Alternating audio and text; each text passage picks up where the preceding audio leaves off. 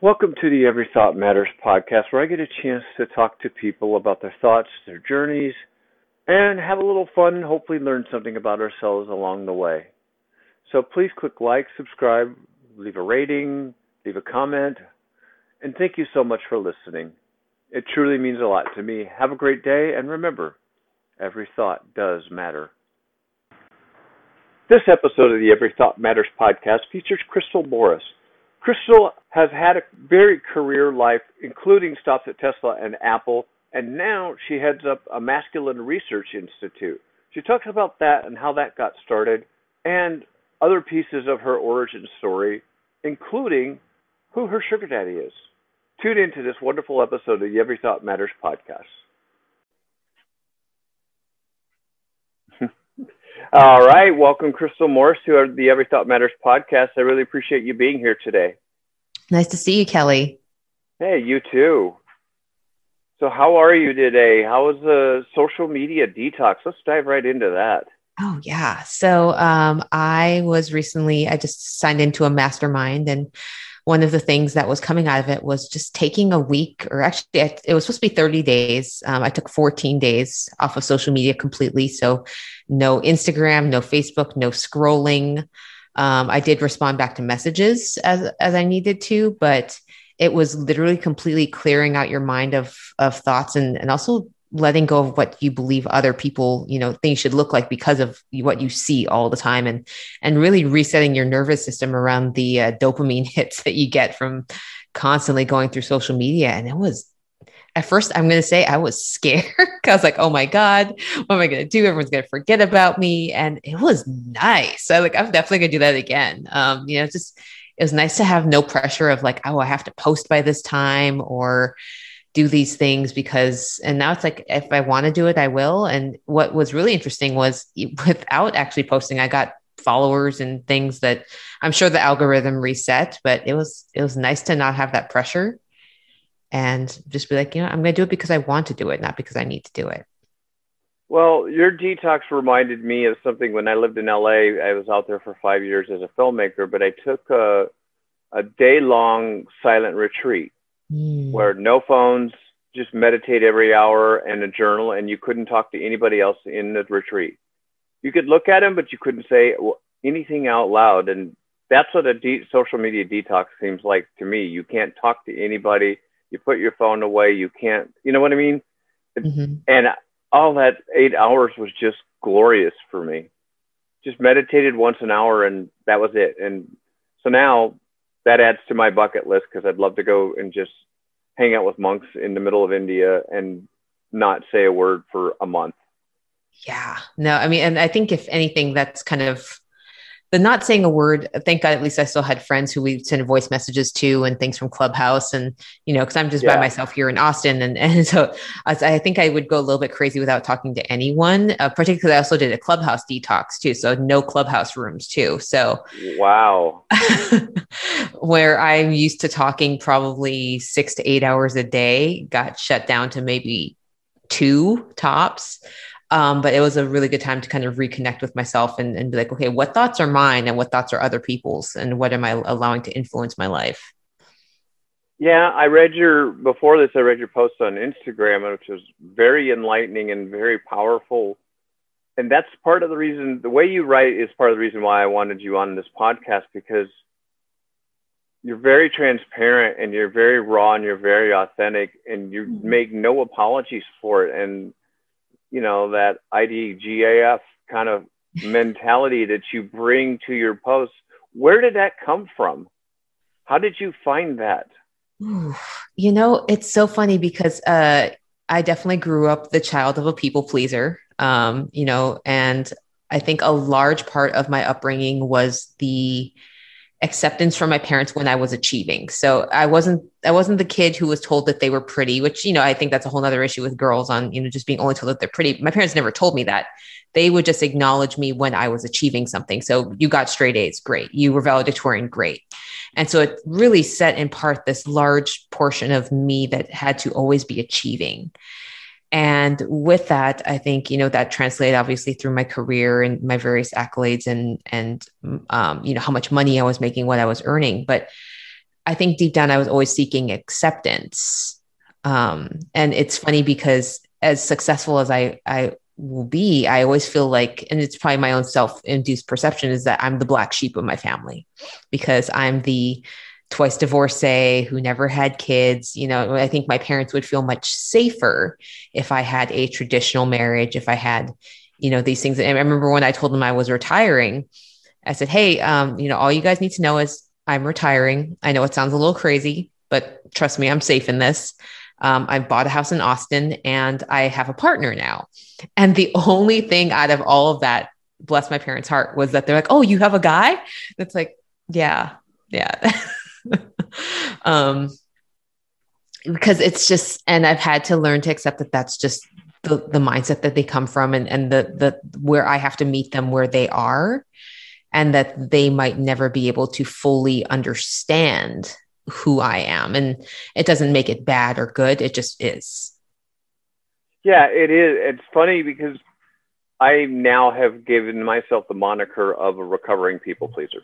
Mm-hmm. I did the same things. You know, I was a child of divorce, so my coping mechanism was pleasing my parents and my step parents and making sure I got good grades and make sure everybody liked me. But really, everybody liked me, but nobody liked me. I don't know if you understand this, because I mean, you've been coaching for so long. You understand how when somebody says that, because it's not like it's a true relationship. They like you, but they don't like you. You know what I mean? Yeah.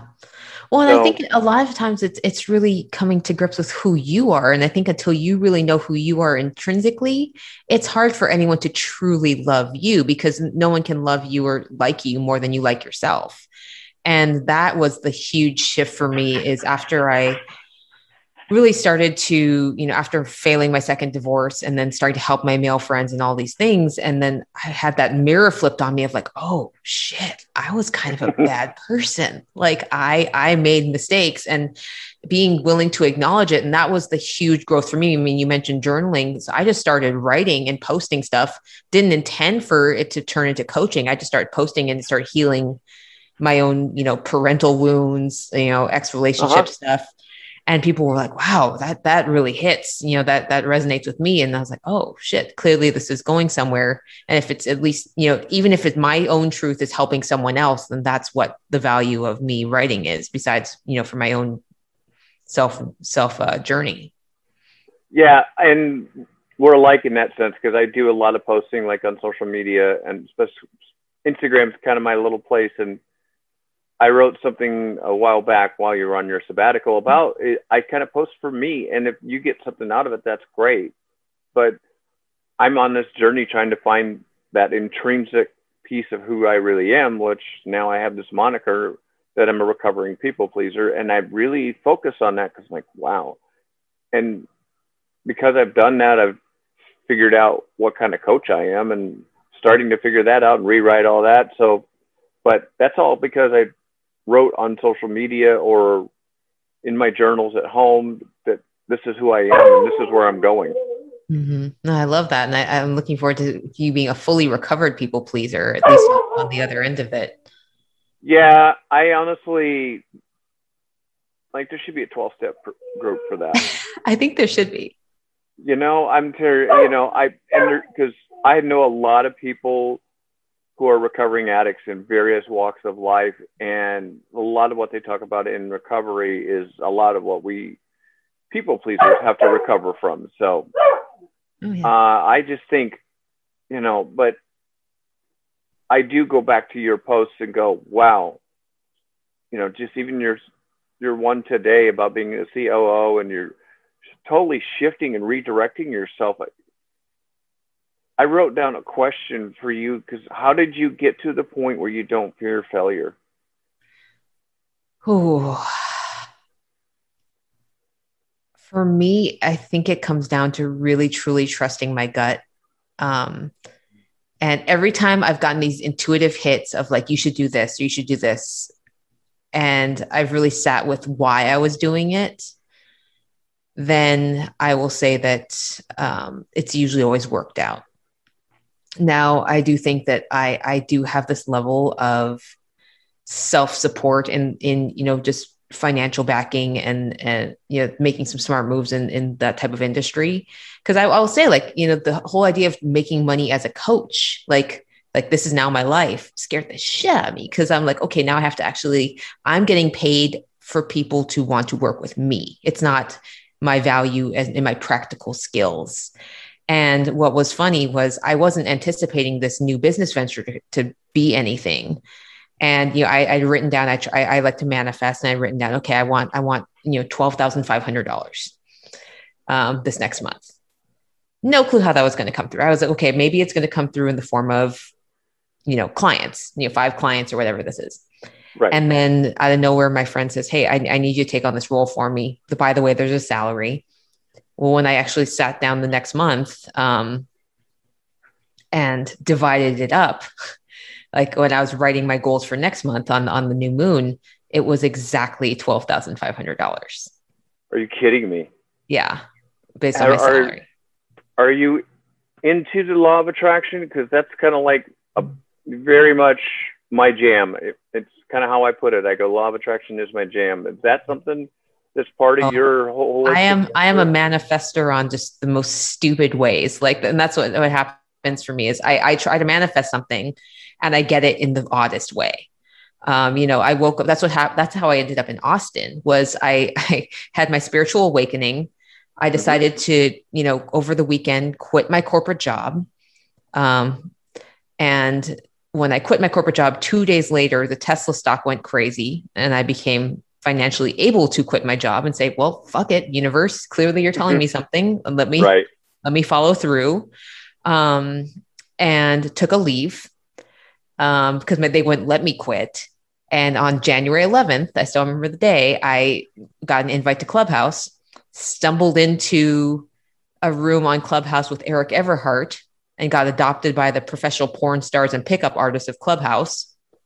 And that became kind of my jam for a little bit and, really growing a name and a following there. And then about a month into it, I'm like, I can't go back to this other world. I don't know what like that person is. I sure as hell can't live this alter ego lifestyle of, trying to be a relationship coach and be in HR in corporate. And so I quit. And, then I will look around one day. I said, well, I'm in a box and I don't leave this box. So where do I want my box to be?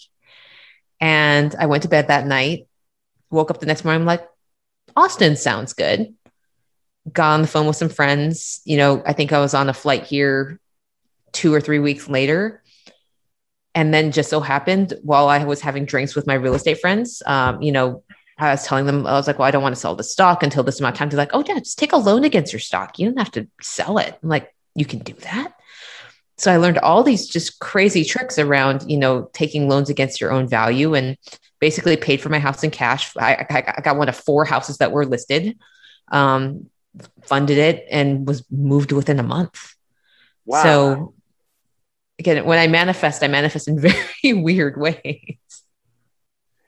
I think, and that's, the other thing that I love about you, and I loved what you wrote on your post today. It says the universe is my sugar daddy.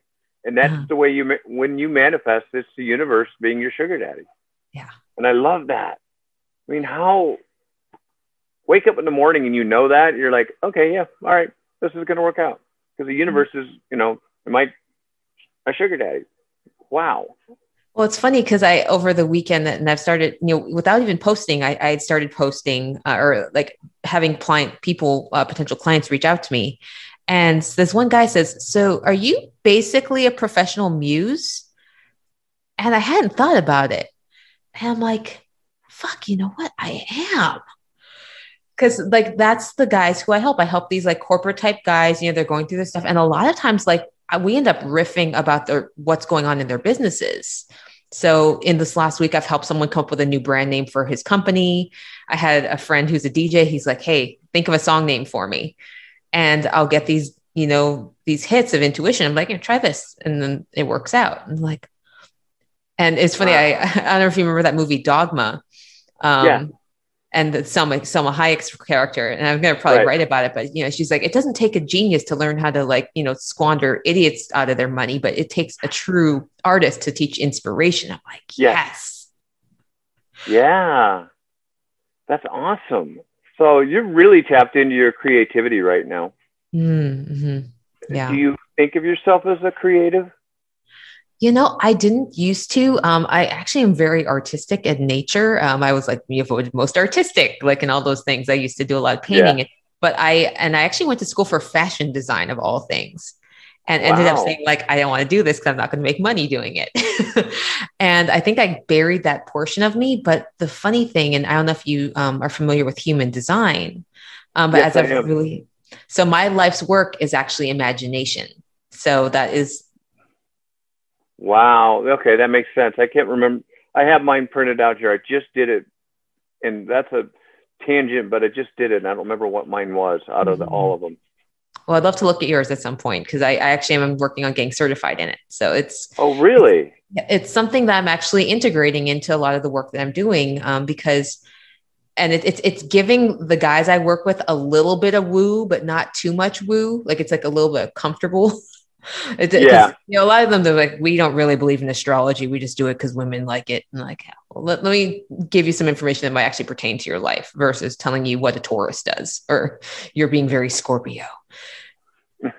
True. But I did do that human design, and the only reason why is because I had a lady on my podcast earlier this year, and Pinka Yerkovic, who wrote this book, Self from Love. And she's like, go do some of these personality tests. And she's certified in something called Fascinate, which Sally Hogshead wrote this book, and she created this thing about how to fascinate. And there's this test that you can take for like 50 some dollars, and it kind of gives you that. But she also listed human design, and that's why I went down that rabbit hole. I'm like, wow. And it was a lot of information. Like I have to read that like it's like a doctoral thesis about you, Yeah. but it's Yeah. And heavy it's and one of those intense. things that it took Richard Rudd, who created it, over 8 years. Right. And it was just, and even then, you're still always a student. Like you're kind of always going through your pathway. And every time you unlock something else, then you're like, oh, new up level. It's going to suck for a Right. little bit. Right. Exactly. And I'm still trying to understand all of it because it does take a translator to translate that. I've got this 50 some page document, and I'm like, wow, that's just a lot of whole boatloads of information, but it's also good for you because you understand, your chakras and all of that. And I'm into the woo. So that's my jam as well. But reading all that seemed more math based and science based than woo based, I guess. Mm-hmm. And that's kind of where I'm starting to take it, is in kind of like integrating that with like a lot of the traditional like Myers-Briggs. I'm trying to see the overlaps Right. of a lot of personality types, but also going back to attachment theory and how it all relates back to relationships, which is what really we're all here for, whether it's in the work world, whether it's in their personal relationships, and seeing where the threads all intertwine. Yeah, and I fully believe that because that's why I'm pivoting again, and I'm an entrepreneur, but I'm a reluctant entrepreneur. I love the safety and the comfort of the corporate world, but I knew, like you, it wasn't for me. I lost my job. I was a computer programmer for 25 years, and then a filmmaker for 10, and I just didn't like the corporate world.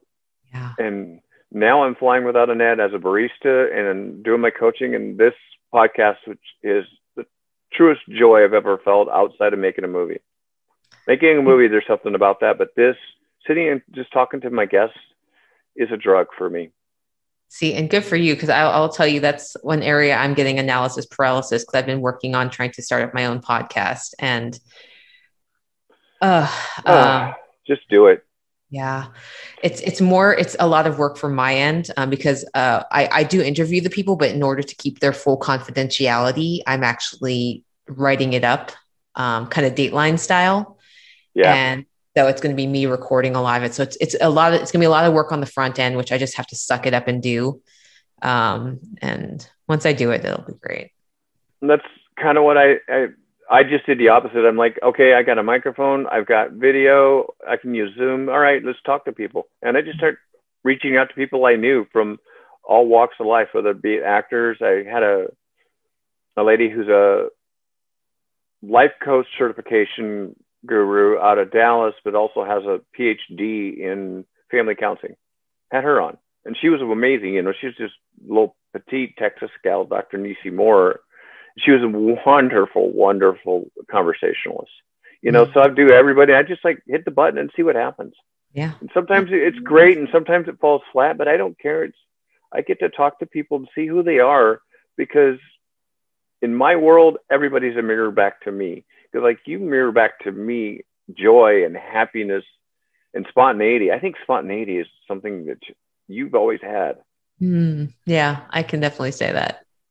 I'm always willing to kind of just jump in. Yeah. So why isn't that this fascinates me, because you're so reluctant on the podcast side, because I think you'd be wonderful at it if you just, as opposed to the confidentiality of the people, just start talking to people in your world, the realtors, and you know, just talk. Yeah. You learn about yourself. Really the biggest thing, and one of my male friends reminded me the other day, is like, this is not about you. This is about the men. Like, you have to do this for the people you help, because a lot of it, and that kind of like reinforced like the reason why I'm doing it. Because for a lot of it is really about opening up the dialogue of the secrets that people hold, and like the pain that they're holding in them. And the shame that there is affiliated to it. So what I've uncovered through my last, few months of coaching is a lot of people are holding on to these severe levels of shame or dark secrets that ultimately they don't even tell their therapist. Like, they've been seeing therapists for years, but they don't even tell them. So it's kind of eating them up inside, and they spill their guts to me within about 15 minutes.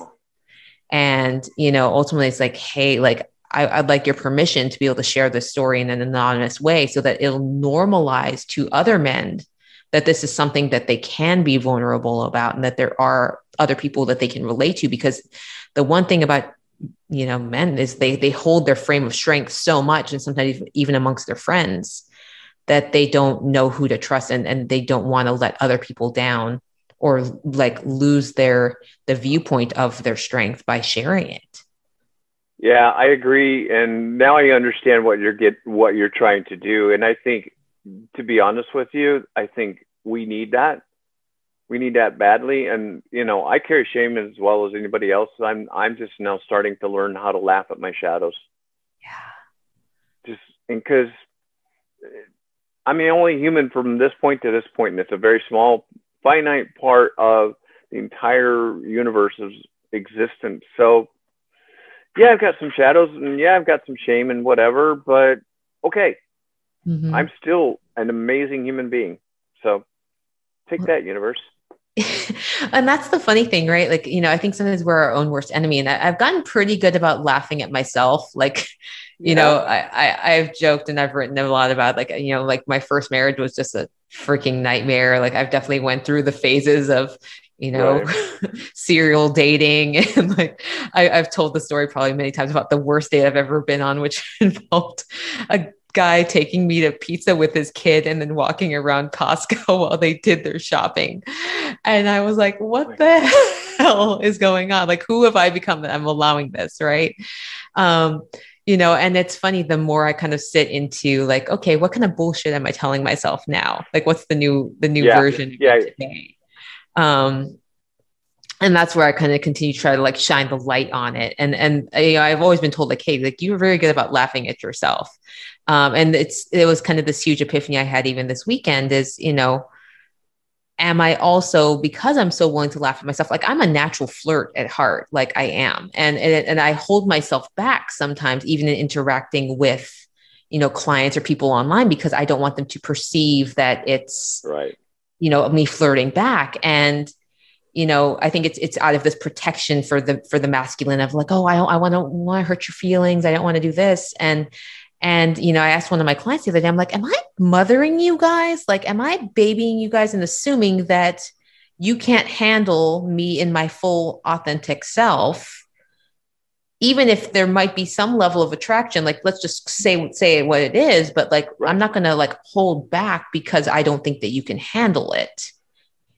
And so we had a very long conversation, but I'm still kind of uncovering what I truly believe and what the true, like where I can meet people in the middle. But I'm like, at the same time, like my people deserve to not have, Crystal at, 98% strictly because they're men. Right. Where my female friends, I can be, fully flirtatious and girly. And it's very interesting in coaching men versus women. Like the women industry is all this like, oh, I'm just going to be this person and love me for all of myself. And then, at the same time, it's this self-perceived judgment around, well, if I'm going to be flirty and sexual, in the male coaching space, I kind of feel like a prostitute a little bit some days where I'm like, oh, like, am I getting this attention because of the photo I posted versus what I wrote? Right. And it's a mind fuck no matter which way you look at it, but you just have to like laugh at yourself. Right. And it's like, well, I'm going to see what happens and throw some spaghetti at the wall and see what sticks. Is your work or home life lacking empathy? Do you know that empathy is a key ingredient to being successful, achieving your dreams, and even living a satisfied life? If you want more information, go to everythoughtmatters.com/work with me to contact me for a free consultation. I'm Kelly Raymer, a holistic life coach centering on empathy and listening to help you achieve your dreams.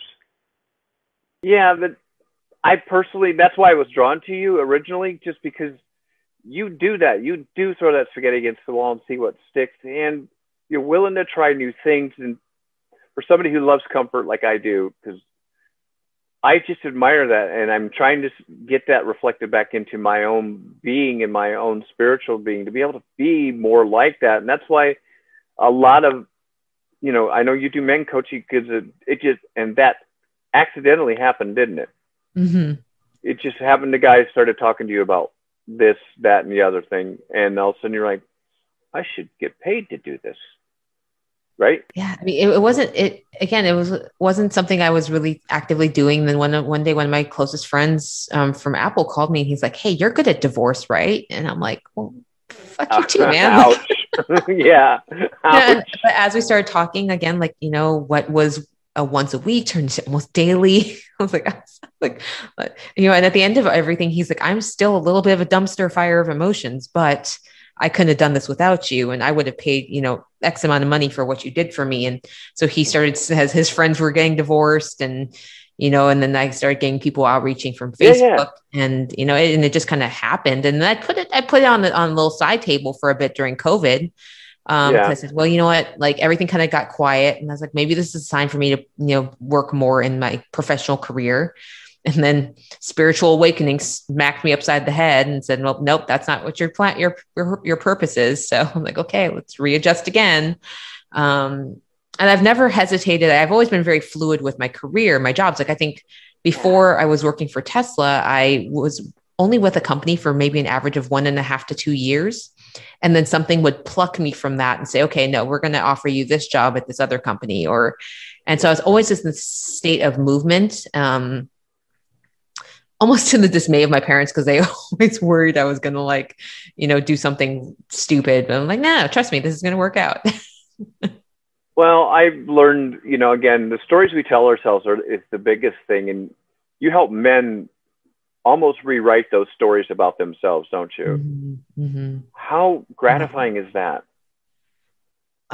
It's particularly great when I can hear back, 6 months to a year later, and they're like, I found the love of my life now, or, all this bullshit that I was telling myself about who I am, or as they try to figure out who they are. Cause, the whole term midlife crisis, it's really just another, resetting of your purposes and values, and I think that it's so villainized, and I was just talking with someone yesterday, because he chose to leave his marriage, after realizing he wasn't happy at, 40 something.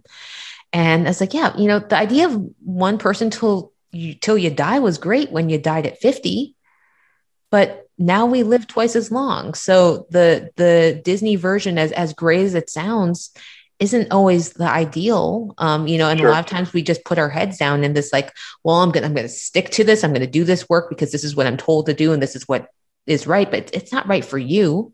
I'm not saying I want everyone in the world should get a divorce, but I think everyone needs to be very true to what what brings them happiness, what their desires are, and what truly resonates with them, and being willing to let go of things that don't, in a respectful manner, of course. Yeah, agreed. But the core of all of that is the story they tell themselves. And I'll give my listeners and you a little bit of insight, because I moved to Rockport, left LA because it was just too expensive, and I moved to Rockport on a whim. Didn't have a job, didn't have a place to stay, had a little bit of money in my bank account, not much, but on June 1st of 2019, 26 days later, I had a job at Walmart, and at Walmart, and I found a place to stay, and it worked out because that was me basically jumping off the cliff and building my wings on my way down, which I've always said that, and I thought this is cliche, but no, that's what I did. But then I worked at Walmart, which isn't the best place in the world to work. But once I finally left, I realized the stories I was telling myself. They were so damaging, and I couldn't believe how freeing that was. And I equate that to what you do in your coaching is you look at those stories that we tell ourselves, men specifically, and rewrite that and rewrite what shame looks like, or rewrite what those damaging things that you don't even tell your therapist. And I'm here to tell you, I've been through therapy, and there's stuff that I've never told my therapist. I know that. I'm okay with it now because I know I'm working through it because I'm doing the work on my own. But you get to do that for people to go, look at that story. Why are you telling yourself that story? And break it down. And that's hard to do. It's got to be physically exhausting for you, though.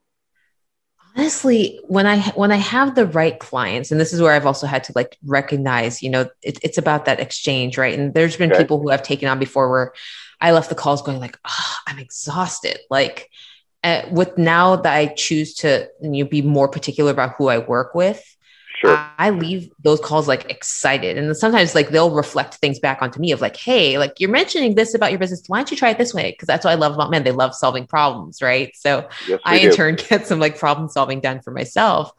And a lot of it, it goes back to the conditioning. And what I found too is helping them unpack the idea around their mother wounds, some of the relationships are what they hold about that. And then also money. For some reason, it makes sense to me. And so I've had to do a lot of reconditioning for myself around my belief around money, because I grew up in a family that my dad was well off, or decent, he was a police officer. My mom was a teacher, but they lived in this world where they'd see someone with a nice car and say oh, who does that person think they are? So it was this money is evil, money is bad. And, once I started to reframe that, particularly once I had to admit to myself that I was actually making more than my dad had at the pinnacle of his career, in my mid 30s. So I became almost shameful of even telling them how much I was making. They still to this day don't know, what I have. But I had to reframe it of hey, at the end of the day, money just gives you the opportunity to be more of who you are in this world. So if you're an asshole, you're going to be more of an asshole. If you want to do good things with it, you will do good things with it. And I love giving gifts. One of my favorite things to do is send people unexpected things. So even for people I've met on Clubhouse, I've sent them cookies. I've sent, Aww. some of my spiritual friends who have done readings for me. I've sent them candles and certain things. And it's always out of because I want to. And I don't ever ask for anything in return, but it brings me joy. And I actually do really practice the art. Ken Honda has a book called Happy Money, in which basically, even when you have to pay a god atrocious bill, which I've had to do multiple times this year, I say thank you, because at the end of the day, I'm trying to also call that back into myself. Okay, if I'm grateful enough to have to pay this bill, it means that I am in a tax bracket in which I'm going to get more of it. And yeah, when I had to pay a $36,000 tax bill, it sucked. It does, and I've had numerous people who were like that, but I said, I'm fortunate that I'm in this bracket where I have to pay this. This is going to good things and, to however I want to talk about the government, but I'm it's taking care of things. Yep. And, I would rather be paying this than be short in another way. But it's a lot of reframing, and a lot of people I find have these wounds because of either their parents or watching. I remember watching my parents analyze balancing the checkbook down to the penny. I'm who the fuck cares about the penny? Yeah, I know. But I have also done that work too on my money side, because money is always, it's kind of my kryptonite, if you will. But now, when I called somebody to pay a doctor's bill because they didn't have an online way of doing it. And I talked to the lady and like, oh, I love this. And it wasn't this astronomical bill, but I would just start looking at it going, well, I got money in my bank account to pay this. That's great. That's kind of how I've reframed paying bills, because I have the abundance to do that. I have the abundance to pay for my light bill, and I have the abundance for all of this. And that just shifts your perspective. It's like, oh, I got money. Yeah. And now I look at it like that. And this trip and this living in Rockport, just down the road from you, has helped me reframe that a lot, a ton. And just from my own perspective, just trying to find gratitude in being able to have money in my bank account and pay something.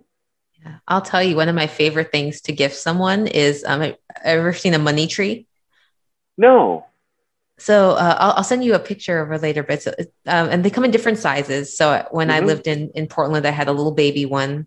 And then I also have a really big one, and I ordered both of them online. And it's really cool. It's kind of like interwoven branches, and then it's like a Chinese money tree. And I gave one of them to a photographer who took some photos for me in Portland, because I couldn't bring all my plans with me. But my big one, I was like, this is me. Like, so I drove it in my car down from Portland, and I get to look at it every day and just like watch it in the sunlight and watch it grow. And to me, that represents my abundance. And like, it really sets forth this like idea of like a living, breathing thing that is part of, ultimately tied to your wealth. And so I take care of it like I would a pet. Wow. I've never heard of this. So yeah, do send me a picture, because now I'm fascinated by this, because I do think, metaphorically speaking, that's a wonderful way to kind of look at abundance. I look at abundance as I have food in my cupboard and I got food in my refrigerator, and I just go, that gives me the tummy flips. You know those tummy flips you get? And I remember tummy flips when I met my first wife, and that's how I felt with her. And now I'm starting to feel that just with abundance. And I'm here to tell you, I'm a barista and a life coach. So, I'm not sitting, flying a private jet anywhere. So, but I don't care. I'm happier now than I've ever been in my life, but I have found that tummy flip abundance mindset, which is hard to do for somebody who's always worried about money. Yeah. Well, and I mean, you have the opportunity to be doing this on a Monday, right? Like you're not worrying about having to work 3 jobs, and you get to talk to cool people online. Oh, I know. It's great. I got, the month of July is pretty well booked. Even the last week, I got 2 podcasts scheduled, which I rarely do, but I don't care. This is my joy. And the owner of the coffee shop that I work at, she's like, how was your podcast this week? Who'd you talk to? What were they like? And because she wants to know, because she likes the fact that I have these days off to do this. I love it. I know. I'm very ridiculously blessed. So I have like 2 questions. I've been trying to find some questions, some unique ones. And who in your life do you feel, quote unquote, seen by? Who do I feel seen by? Yeah, down to your soul. You don't need to name names. You can, the relationships or whatever. Or a lot of people, it's their kids. And I'm like you, I'm single and I don't have kids. So I don't have anybody to feel seen by like that. But like my best friend, Kathleen. I would have to say, just by, you want to call it universe, divine intervention, I found some of my soul family on Clubhouse. And some of them are readers in which they actually channel my spirit guides for me. Wow. I am not fortunate enough to actually have a direct relationship to my spirit guides yet, because a lot of this intuitiveness only came on recently. But I have a grouping of about 5 people or so who I've never met them in person, all on Clubhouse. And they channel my spirit guides, and it was my spirit guides who actually called me out, in the room. Like my friends, they channel, and they said, they got really quiet all of a sudden. They're like, they want us to ask you about your relationship. And I'm like, ooh. And I was like, ooh, spirit guides are calling me out, but like, they were right. Like they saw that, I was not being, as treated as I wanted to be, or in the relationship that I had built. What I was telling myself was it was a safe relationship, right? Like I was like, hey, I'm in a relationship, but really it's like I'm not seeing this person half of the time, and they don't have the time to commit to what I really viewed as what I wanted. And so it took me a full weekend to like sit with my feelings and process it, and like, yeah, you know what, they're right. Like, like, Wow. and it's the kind of reflection that I hope to be able to do for myself. But it is one of those things where I'm like, okay, I am grateful that these people somehow, like, because they're channelers and intuitives, that they get to speak to my team as it Good. would be. And I am divinely guided in whichever way it is. And again, I started just laughing at myself because I'm like, if you would ask me if I would have been trusting my gut, moving across country, quitting my job, and having spirit guides 5 years ago, I would have like, no way, like never would have guessed. And I just laughed. I'm like, well, this is my life. Yep. Oh, that's funny because I was telling somebody yesterday about my helping one of my friends deal with a loss, with a huge loss that's happened like almost 2 years ago. But I was telling her about my spirit guides, like my spirit guide, my love spirit guide Stella, and I had a tarot card reader in LA tell me that, and I'm like, oh, and that's funny too because it's now I see that name everywhere, so that just tells me that Stella's there, even though I haven't had a relationship in I don't know how long, probably since Obama was president, but I still have this spirit guide though. And like you, 5 years ago, I would never, 10 years ago, I would not have even thought of this stuff. But now I think it's right. And I think it's beautiful and it helps me. Yeah. Yeah. And there's some days I'll tap in and sit there for a second. Like, you know, and it's interesting because apparently my spirit guides are last iteration, they were kind of gangster rappers, which is why I've been posting a lot of 90s rap lately. It's been like channeling all of this. And so like at first I was trying to talk to them very much like you'd imagine like a kid talking to God of like, hey God, like, can we do this? Finally, I was like, yo, guys, can we get this together? Like I had to like relate to them in a more real way. So it's always an evolution with them, but we'll see what comes up. Yeah. And I'm like you, I still can't quite talk to them, so I do have use mediums to get there, but still just the fact that they're there is great. So you have a favorite color? Ooh, I guess if I had to say so, I'd probably say red, but it's interesting. For a lot of things, I've just kind of naturally integrated into a lot of black, red, and gray. Because that's all I used to wear when I was at Tesla. So it became this idea of just being very easy with my work day. And even when I worked at Apple, it was like you got your Apple t-shirt and you just changed your pants. And I kind of adopted a lot of that into my life of like simplistic, simplifying everything so that I can use my brain power for other things. So it's kind of like how, you know, in Facebook and Zuckerberg and like they all wear black t-shirts or black hoodies. That's all they wear every day. Because they want to utilize their brain for other things. And so when I was working at Tesla, I was like, I had a closet of white, black, and gray and some red. And I was like, wow. And it got really easy because I'd wear black jeans and just change my top. And like, even to this day, even though I have like a plethora of color, for the most part, like my branding ended up being red, black, and gray. And it makes my life very easy because now I do this, and I've done some very similar things with like even my eating habits. It's like I have adopted kind of like what I call the black hoodie like food diet. It's like I have chicken, white rice, and frozen vegetables, and I can definitely cook. I'm a great cook, but for ease and simplicity and budget, that's all I really need. And it's healthy, it's nutritious, and particularly with frozen vegetables versus when I used to buy all fresh. I don't have any waste. And so for me, it became like, particularly when I was writing and really grinding, and now I'm probably a little bit more in flow as far as like how much time I'm going to devote to social media. But when I was like really at it, 10 minutes was all I really had to be able to go and get food ready. And now it's like, yeah, I could cook a full meal if I wanted to, or I can just have convenience and still have it be really good and tasty and nutritious on my body. So I like to simplify as much as I can so that when I do get to have those more luxurious moments of going out to eat or something, it's worth it.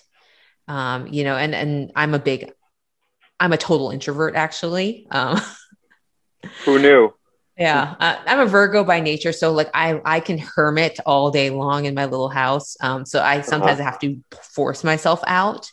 And I think that's where I get very social. But when I do, I'm always happy I did. But I always need like periods of rest in between so that I can like reset. And that's how I really recharge myself is in quiet and solitude. And simplifying, and like you sound somewhat like me, and I love. It's just kind of reaffirming that I think people are mirrors and people mirror back, and you're mirroring back to me that I'm a extroverted introvert. So I love my little bit of time, but I can go and work any room anywhere. I mean, no matter whether it's a Fortune 500 boardroom or just a bunch of people at a dive bar, I can work any room. I honestly, I thrive on it, but I also know, like you, I've got to sit back, simplify, and recharge. Yeah. Well, one of my favorite things about moving so often was that every time I did, I was able to like let go of things. I had to purge, clothing or whatever. And I probably still could use a decent clothing purging. But, just the other day, I was talking to someone over the 4th of July weekend, and he was, 30 pounds heavier. And, said, I have this like, I kind of mentioned, like, yeah, you might want to clean your room. And I said, because this is also a framework of what your mental space looks like. So if you're sitting in, chaos, is your mind in chaos? Like you'll probably feel much more clear when you can see your floor. And, I said, if I just can make a suggestion, I was like, do you plan to get back to that level of weight that you ever were? And he's like, no. I was like, okay, so go through your closet and get rid of that. Why are you holding on to it? Wow. And so sometimes, even if it's simple as cleaning out our closet, like I followed, back during the start of COVID, I did the whole Marie Kondo, like if it doesn't bring you joy, get rid of it. Yeah. In your house. And hell, my junk drawer looked fantastic. Like it was great. I need to redo that drawer again. But when I did it, it was super refreshing to just have everything be in its place, and everything that I still had was things that I loved. And I'll tell you, it wasn't until I went through my second divorce in 2016 that for the first time, everything was mine.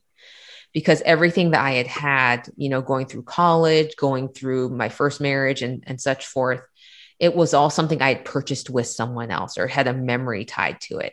And when I basically chose to implode my life, lost my job, lost my marriage, and then moved with, maybe 10 boxes to Texas, and started all over again, was the first time I was like, okay, I'm going to buy things that I like. And for the first time in my house, everything was something that I wanted. It wasn't something I'd chosen with someone else. And I've allowed myself to continue that forth. And, haven't been in a relationship where I have to ever consider having to worry about what someone else likes. But with that, I think it's about like what makes you happy. And I've been trying to, actually just yesterday, a group I'm in, that we were talking about the act of meditation and how, for me, I have a really hard time sitting still. And so part of the idea of with human design and self-reflection is basically making your entire day an act of meditation or reflection and contemplation. So I've been avoiding the idea of getting a cushion to sit on for some reason, probably because I really didn't want to sit still. But it's like, instead of having that dedicated cushion to have to go sit on, because it's forcing me into having to do it at a particular time or particular place, I'm going to take moments of contemplation throughout my day, wherever I am. Yeah. And just take those moments of being still and accepting and be like, this is really cool right now, and just accepting it in those moments versus having a dedicated place. That's interesting. I never thought about it that way, but I think that's a good practice we all should do, because I know there's a lot of people that have several lines of monologue going, not dialogue, maybe dialogue depending on you, but several lines of stuff in your head all day long. Not only what you're working on, but what else is going on in your life. For instance, my dog wants petted right now, and she's just very, very needy. And I have that going in my head and while I'm doing a podcast. So we all have that stuff. I think it's really brilliant of you to suggest this, which is new to me. It's like, just take that moment throughout the day. You don't have to sit for 15 minutes a day to meditate. And even though I do, even though I journal and meditate, but you still can do that. Take a 4-count deep breath, close your eyes, wherever you're at, as long as you're not driving, you're good. Mm-hmm. Right? Yeah. And that's a brilliant way to live. Wow. Well, that's what I'm trying to do more. I mean, I definitely could go outside more. I try to at least go outside once a day and like put my feet in the grass and ground and like, you know, get a little bit of sun. Cause it's very easy for me to get project to project. And part of my social media detox too, was I was also switching my timelines of sleeping. So before, because I was like really committed to being in this room at 6 a.m., I was waking up at 4 a.m. to like go for a walk, try to get my writing in, get my journaling and do all these things right before I even started at 6. And then I was finding myself being, quite frankly, kind of exhausted. And so when I let go of that room at 6 a.m., I was like, oh, now I can actually wake up at, you know, a little bit later and not feel like I have to get all these things done before this day starts. It's particularly for a room that I wasn't getting any clients from. So as much as I like the people in there, it wasn't serving me. Right. And I wasn't helping anyone. It was just a bunch of people talking to their friends. And with that, I started doing some sleep tracking and also looking at when my circadian rhythm was and even I started using this app that shows when your dips are.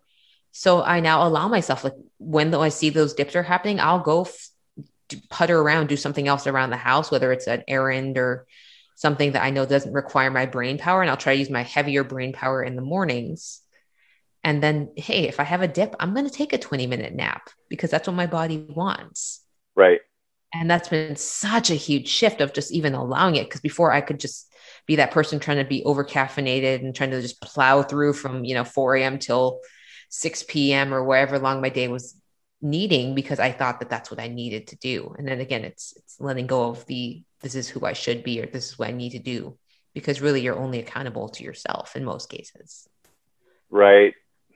That's the interesting. And that's what you had just talked about is the reason why I do my podcast. Cause I love it because I always get some sort of nugget of information of how to reprogram my life. Cause that's just was wonderful. And, when I play it back through the editor and all that, I'm just going to sit on that one because that was absolutely brilliant, because I think we all should do that. But you took the time to invest in that and figure that out, because you did talk a little bit on your Instagram post today about your changing your sleep rhythms. And I thought, what did she do? And you just magically told me, which I love. So I love that. That's why I do this. This is so much fun. But I got one more question for you before I let you go. Yeah. Using the color wheel, and you're familiar with, is what color represents your personality? Red. Yeah. Fiery, passionate. Yeah. Lively. Yeah. That's what my intuition, and that's what I read from you, just that. But as I'm going through this process of rebranding, and one of the things says you ask people, to describe you in one word, and my coworker described me as purple.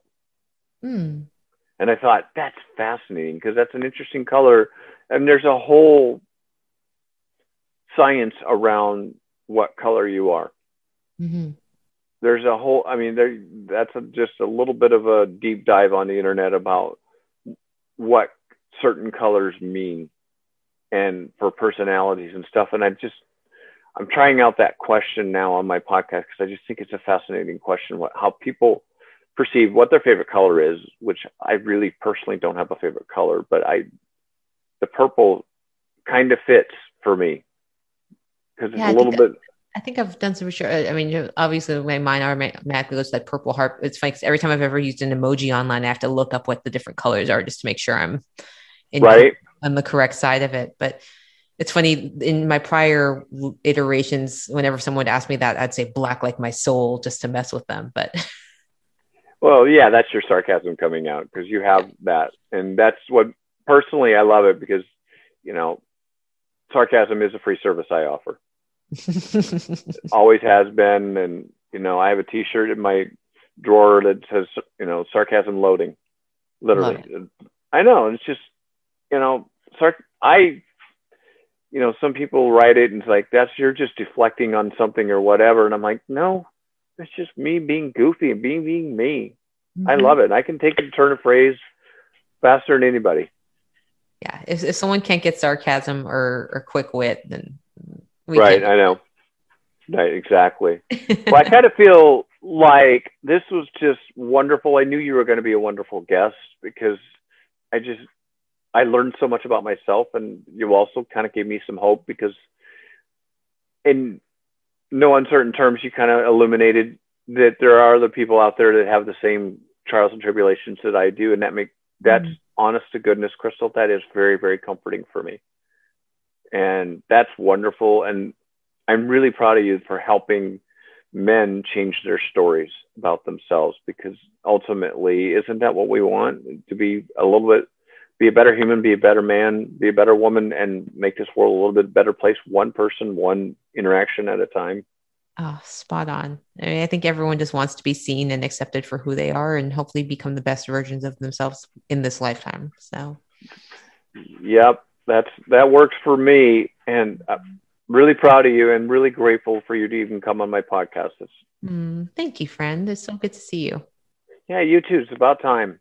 And I kind of took a sabbatical from podcasting because it's been 3 weeks since my last one. So I'm going to be high on endorphins for the rest of the day because this is awesome. Awesome. I loved it. Thank you so much for having me. Well, have a great day, and I will talk to you later. All right. Talk to you soon.